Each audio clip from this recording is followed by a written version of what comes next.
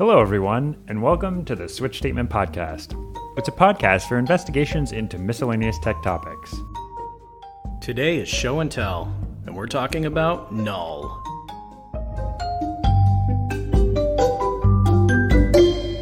Hey, John, how are you doing? Hi, Matt. I'm doing good. How about you? I am doing all right. Just trying to get through this bout of the vid. The vid? Yeah, I think that's what they're calling it. Yeah. No, all the cool kids are definitely calling it the vid. Yeah, I think that has come into favor. Like za as a shortening of... A pizza? Yeah. I've been really getting into Scrabble videos and... Abel? Za is an allowed Scrabble word. No way. And its definition is an abbreviation of pizza. Yep. Wow, man, Scrabble just doesn't care about the sanctity of its... Yeah, you just need to have a whole different mindset when it comes to Scrabble, because being required to use words that you've ever heard of, you just have to let go of that shibboleth. Man, can you imagine the upheaval in the Scrabble universe when a new 2-letter word is invented with a 10 value in the tile? Yeah, well, isn't that chi? Chi. Oh yeah, QI or whatever. QI, yeah. Insane. We should talk about Scrabble rules one day, dude. Yeah, new programming language. You have to write it in orthogonally placed words. All right, so today we're doing show and tell. And I have brought a topic that is just ridiculously interesting.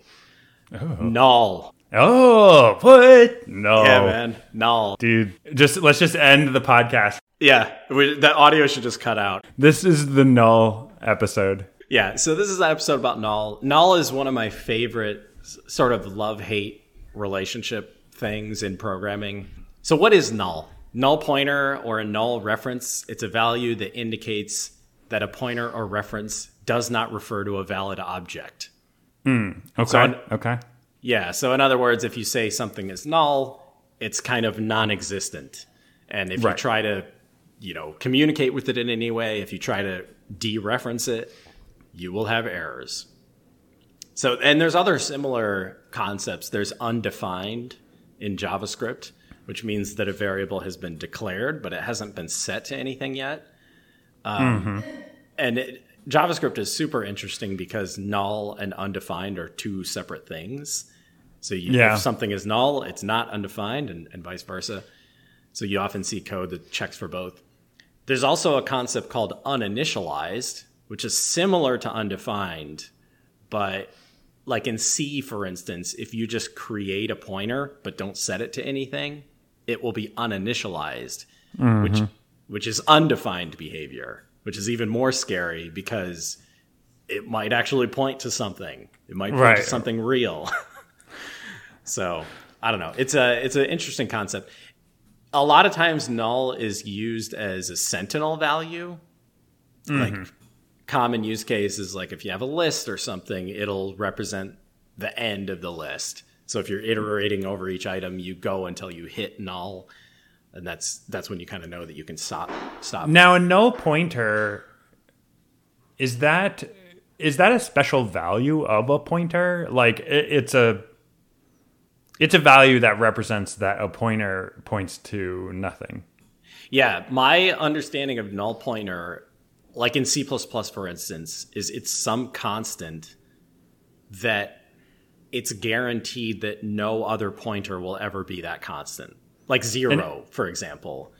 And every null pointer has that same constant value. Yes. Yeah, which actually, I'll skip ahead to Dijkstra's quote about null. Okay. So we mentioned this last time or maybe a couple times ago, but I absolutely love Dijkstra. He's quite possibly my favorite software engineer. And his quote game is just it's ridiculous. He's like a comedian. But so when this guy was originally inventing null, which I will talk about the guy who invented null in just a minute, but Dijkstra compared a null pointer reference to a promiscuous adulterer. And he noted that if every bachelor is pointing to the same object structure, it will seem like a polyamorous marriage, which is just such a bizarre. I don't know. It's just Dijkstra being amazing. But anyway, yeah, I just wanted to give a little bit of history of null because it's kind of interesting. It was invented by a guy named Charles Anthony Richard Hoare, where some people call him Tony, or some people call him C.A.R. Hoare. You'll see that a lot if you look at Wikipedia or something. It was invented around the 60s, and years later, Charles Anthony Richard Hoare referred to null as a $1 billion mistake. Yeah, see, I've heard that quote before. I guess I'm just not convinced that... It just feels like there's so many times where having the ability to have something be null, like, is a useful thing. Like, it is useful to do. And I don't know, I guess, yeah, I'm not convinced that if no one had the ability to ever reference null or ever use a null, that, like, our programs would just be, like, magically way safer. Yeah, but no, it's interesting because you need that ability to kind of represent nothing. Right. Like that comes up in programming all the time. How would you represent the end of a list if you didn't have null? You know, I guess you'd always have to just know exactly how many things are in the list and just stop once you reach that point or something. But and maybe that's his point, is maybe there is always some solution and it's better to use that solution. But yeah, I sort of agree with you. It seems like a very practical ability to have, is to be able to represent nothing. It's so funny because I feel like I literally don't even know, like, because I guess the idea is you just always, if you have a variable, it always has a type, and it always has to have something of that type in that variable. And I guess you could always, like, rework your code so that you don't ever define you never wind up assigning something that isn't defined.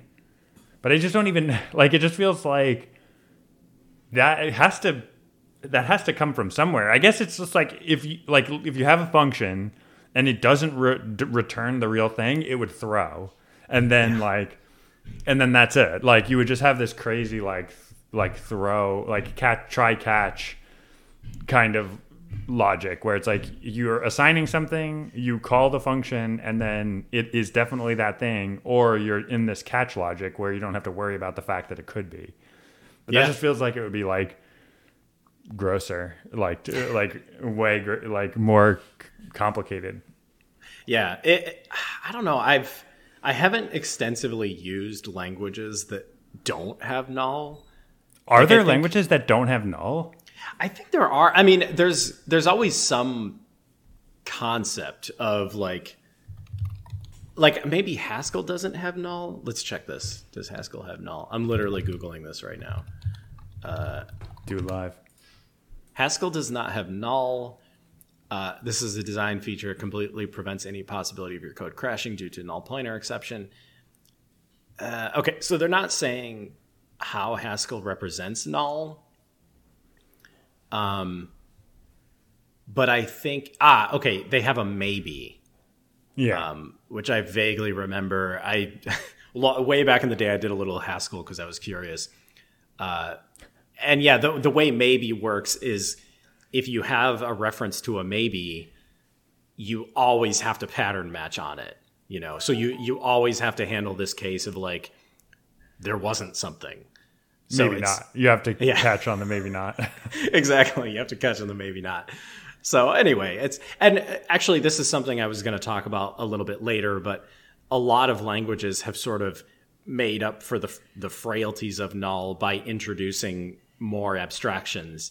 Like Java has something called an option or optional, where it's basically saying, you know, instead of having a function return null, which is dangerous, you can have a function return an option, which is telling the client in the signature of the function that like, hey, you know, this function might not actually return anything.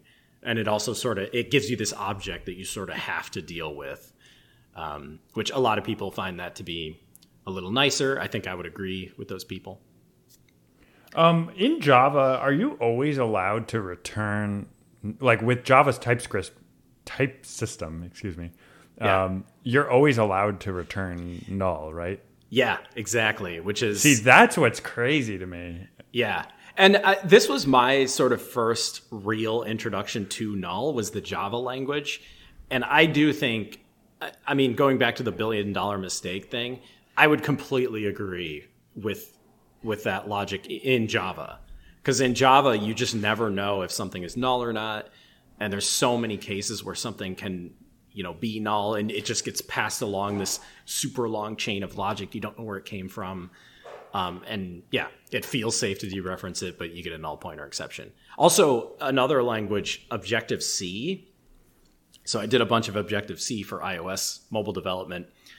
And Objective-C, at least to me, has a completely bizarre handling of null. Mm-hmm. It's called nil in the Objective-C language. But it's called passing a message. Whenever you pass a message to nil, it just returns nil. So if anything in your code is nil, you wind up with these situations where your code doesn't error, but like nothing is actually working. Like you can have this really long block of code where the whole thing just runs and it doesn't throw any exceptions or anything. And it even even to the user, it might just like render nothing, but the actual error is like the first line of this massive block of code. So it's, I don't know. On the one hand, maybe it leads to a better user experience in cases where there's bugs in the code. But on the other hand, it makes it very hard to find issues. Yeah. I mean, if there's one thing that feels really bad, and I actually, most of my programming experience for the last 5 years has been in TypeScript. And when you're using TypeScript's going to let you configure it in any of a bunch of different ways. But like when you enforced strict types with TypeScript, it feels like this really powerful combination of, if you say something is returning a type from a function, like it has to be that thing, unless you say that it can be undefined or it can be null. And like, that just feels like the right, I don't know, JavaScript obviously under the hood is going to let you do whatever the hell you want. But like, but I feel like TypeScript does enforce this really useful bound where, I don't know, you just say, at least when I'm programming, it's like, yeah, this is going to be a foo returned from this function. And unless someone is doing something like a pretty small set of like unsafe operations, it's going to be a foo, Yeah. And then like if it's not a foo, you're going to be able to look and there's going to be this very clear line of code where someone like casted it to a foo, and you're like, okay, well, clearly like that was the part where it was like unsafe to do that. Right, exactly. Yeah, TypeScript is an amazing language and has there's a feature that many languages have called null safety. A lot of modern languages will have this, where whether something can be null or not is actually part of the type. Right.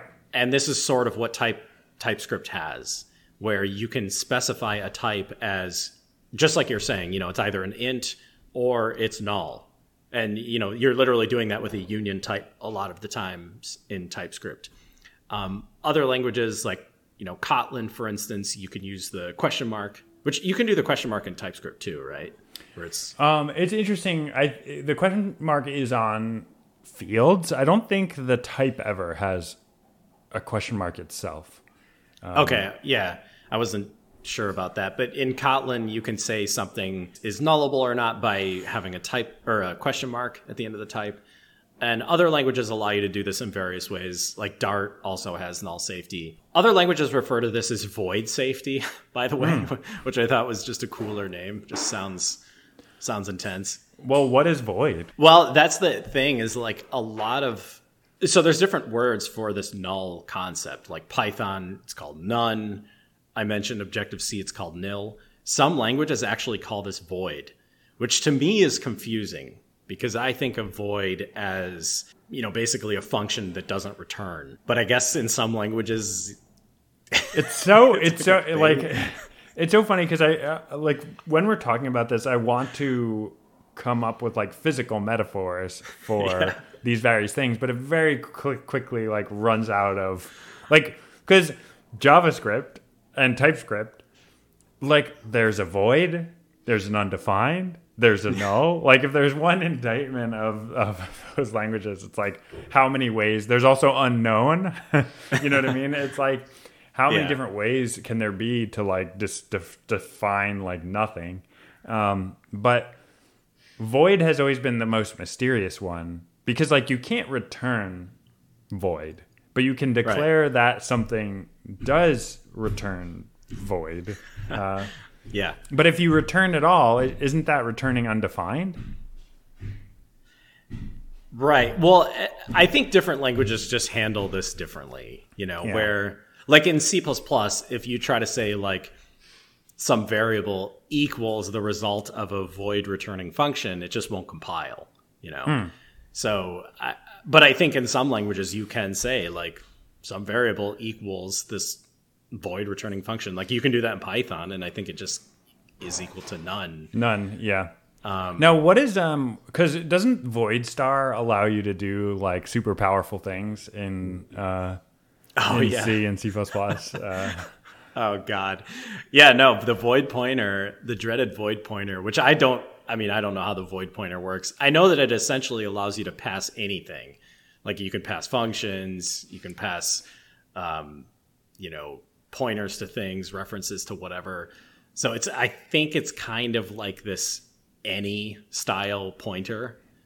It's just extremely permissive. But I don't know. I've always sort of thought of the void pointer as a smell. Like I'm sure there's some cases where it's necessary, but I don't know. Yeah, my understanding, like, and it's very cursory, is that void star allows you to get around the fact that you don't have functions as a first class citizen in C style languages. So you could like pass a callback as a void star, and then like you could call it from within that function. Yeah. Okay.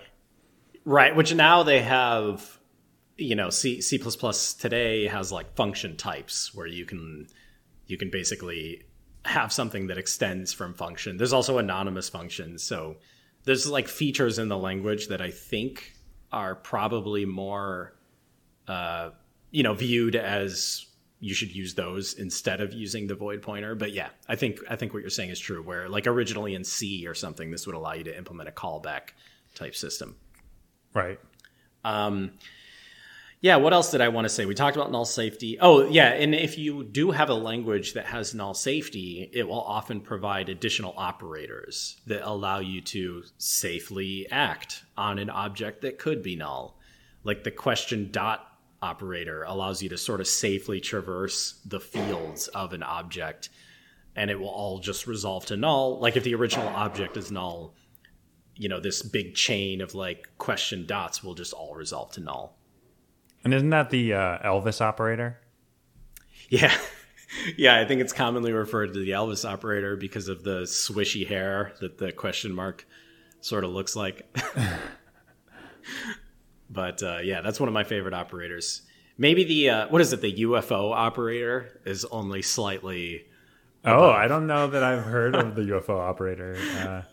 I don't know if that's the exact name for it. Maybe spaceship operator. I think it's like a less than, a colon, and a greater than. And I can't even remember what it does, to be honest, but I just feel like I've seen that somewhere. But yeah, and I guess that was null. I don't really have anything else to chat about. I've just always found null to be this really interesting concept, so I wanted to look into the history of it a little bit. Very cool. Very cool. I don't know. It's one of those things where it's surprisingly fascinating, like how many different ways there are. Because it's actually one of the ways I think in which programming languages differ the most from one to the next. Yeah. It's fascinating. I think every programming language sort of views it as one of those things that the other languages get wrong. Yeah. So they try to, quote unquote, fix it, but invariably the way they fix it also has a bunch of wrongness.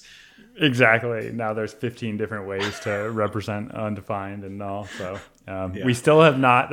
I don't think we found the one true way just yet. I think it's kind of it suffers from like a Gödel's theory of incompleteness. Like you're never going to be able to find a undefined system or a null system that's going to satisfy all of the different requirements. Yeah, no, let's just give up. This is why it's good that GPT is just going to start taking over in a couple of years, so we just won't have to worry about this problem anymore. Yep. All right. Well, I will see you next time, John. See you next time.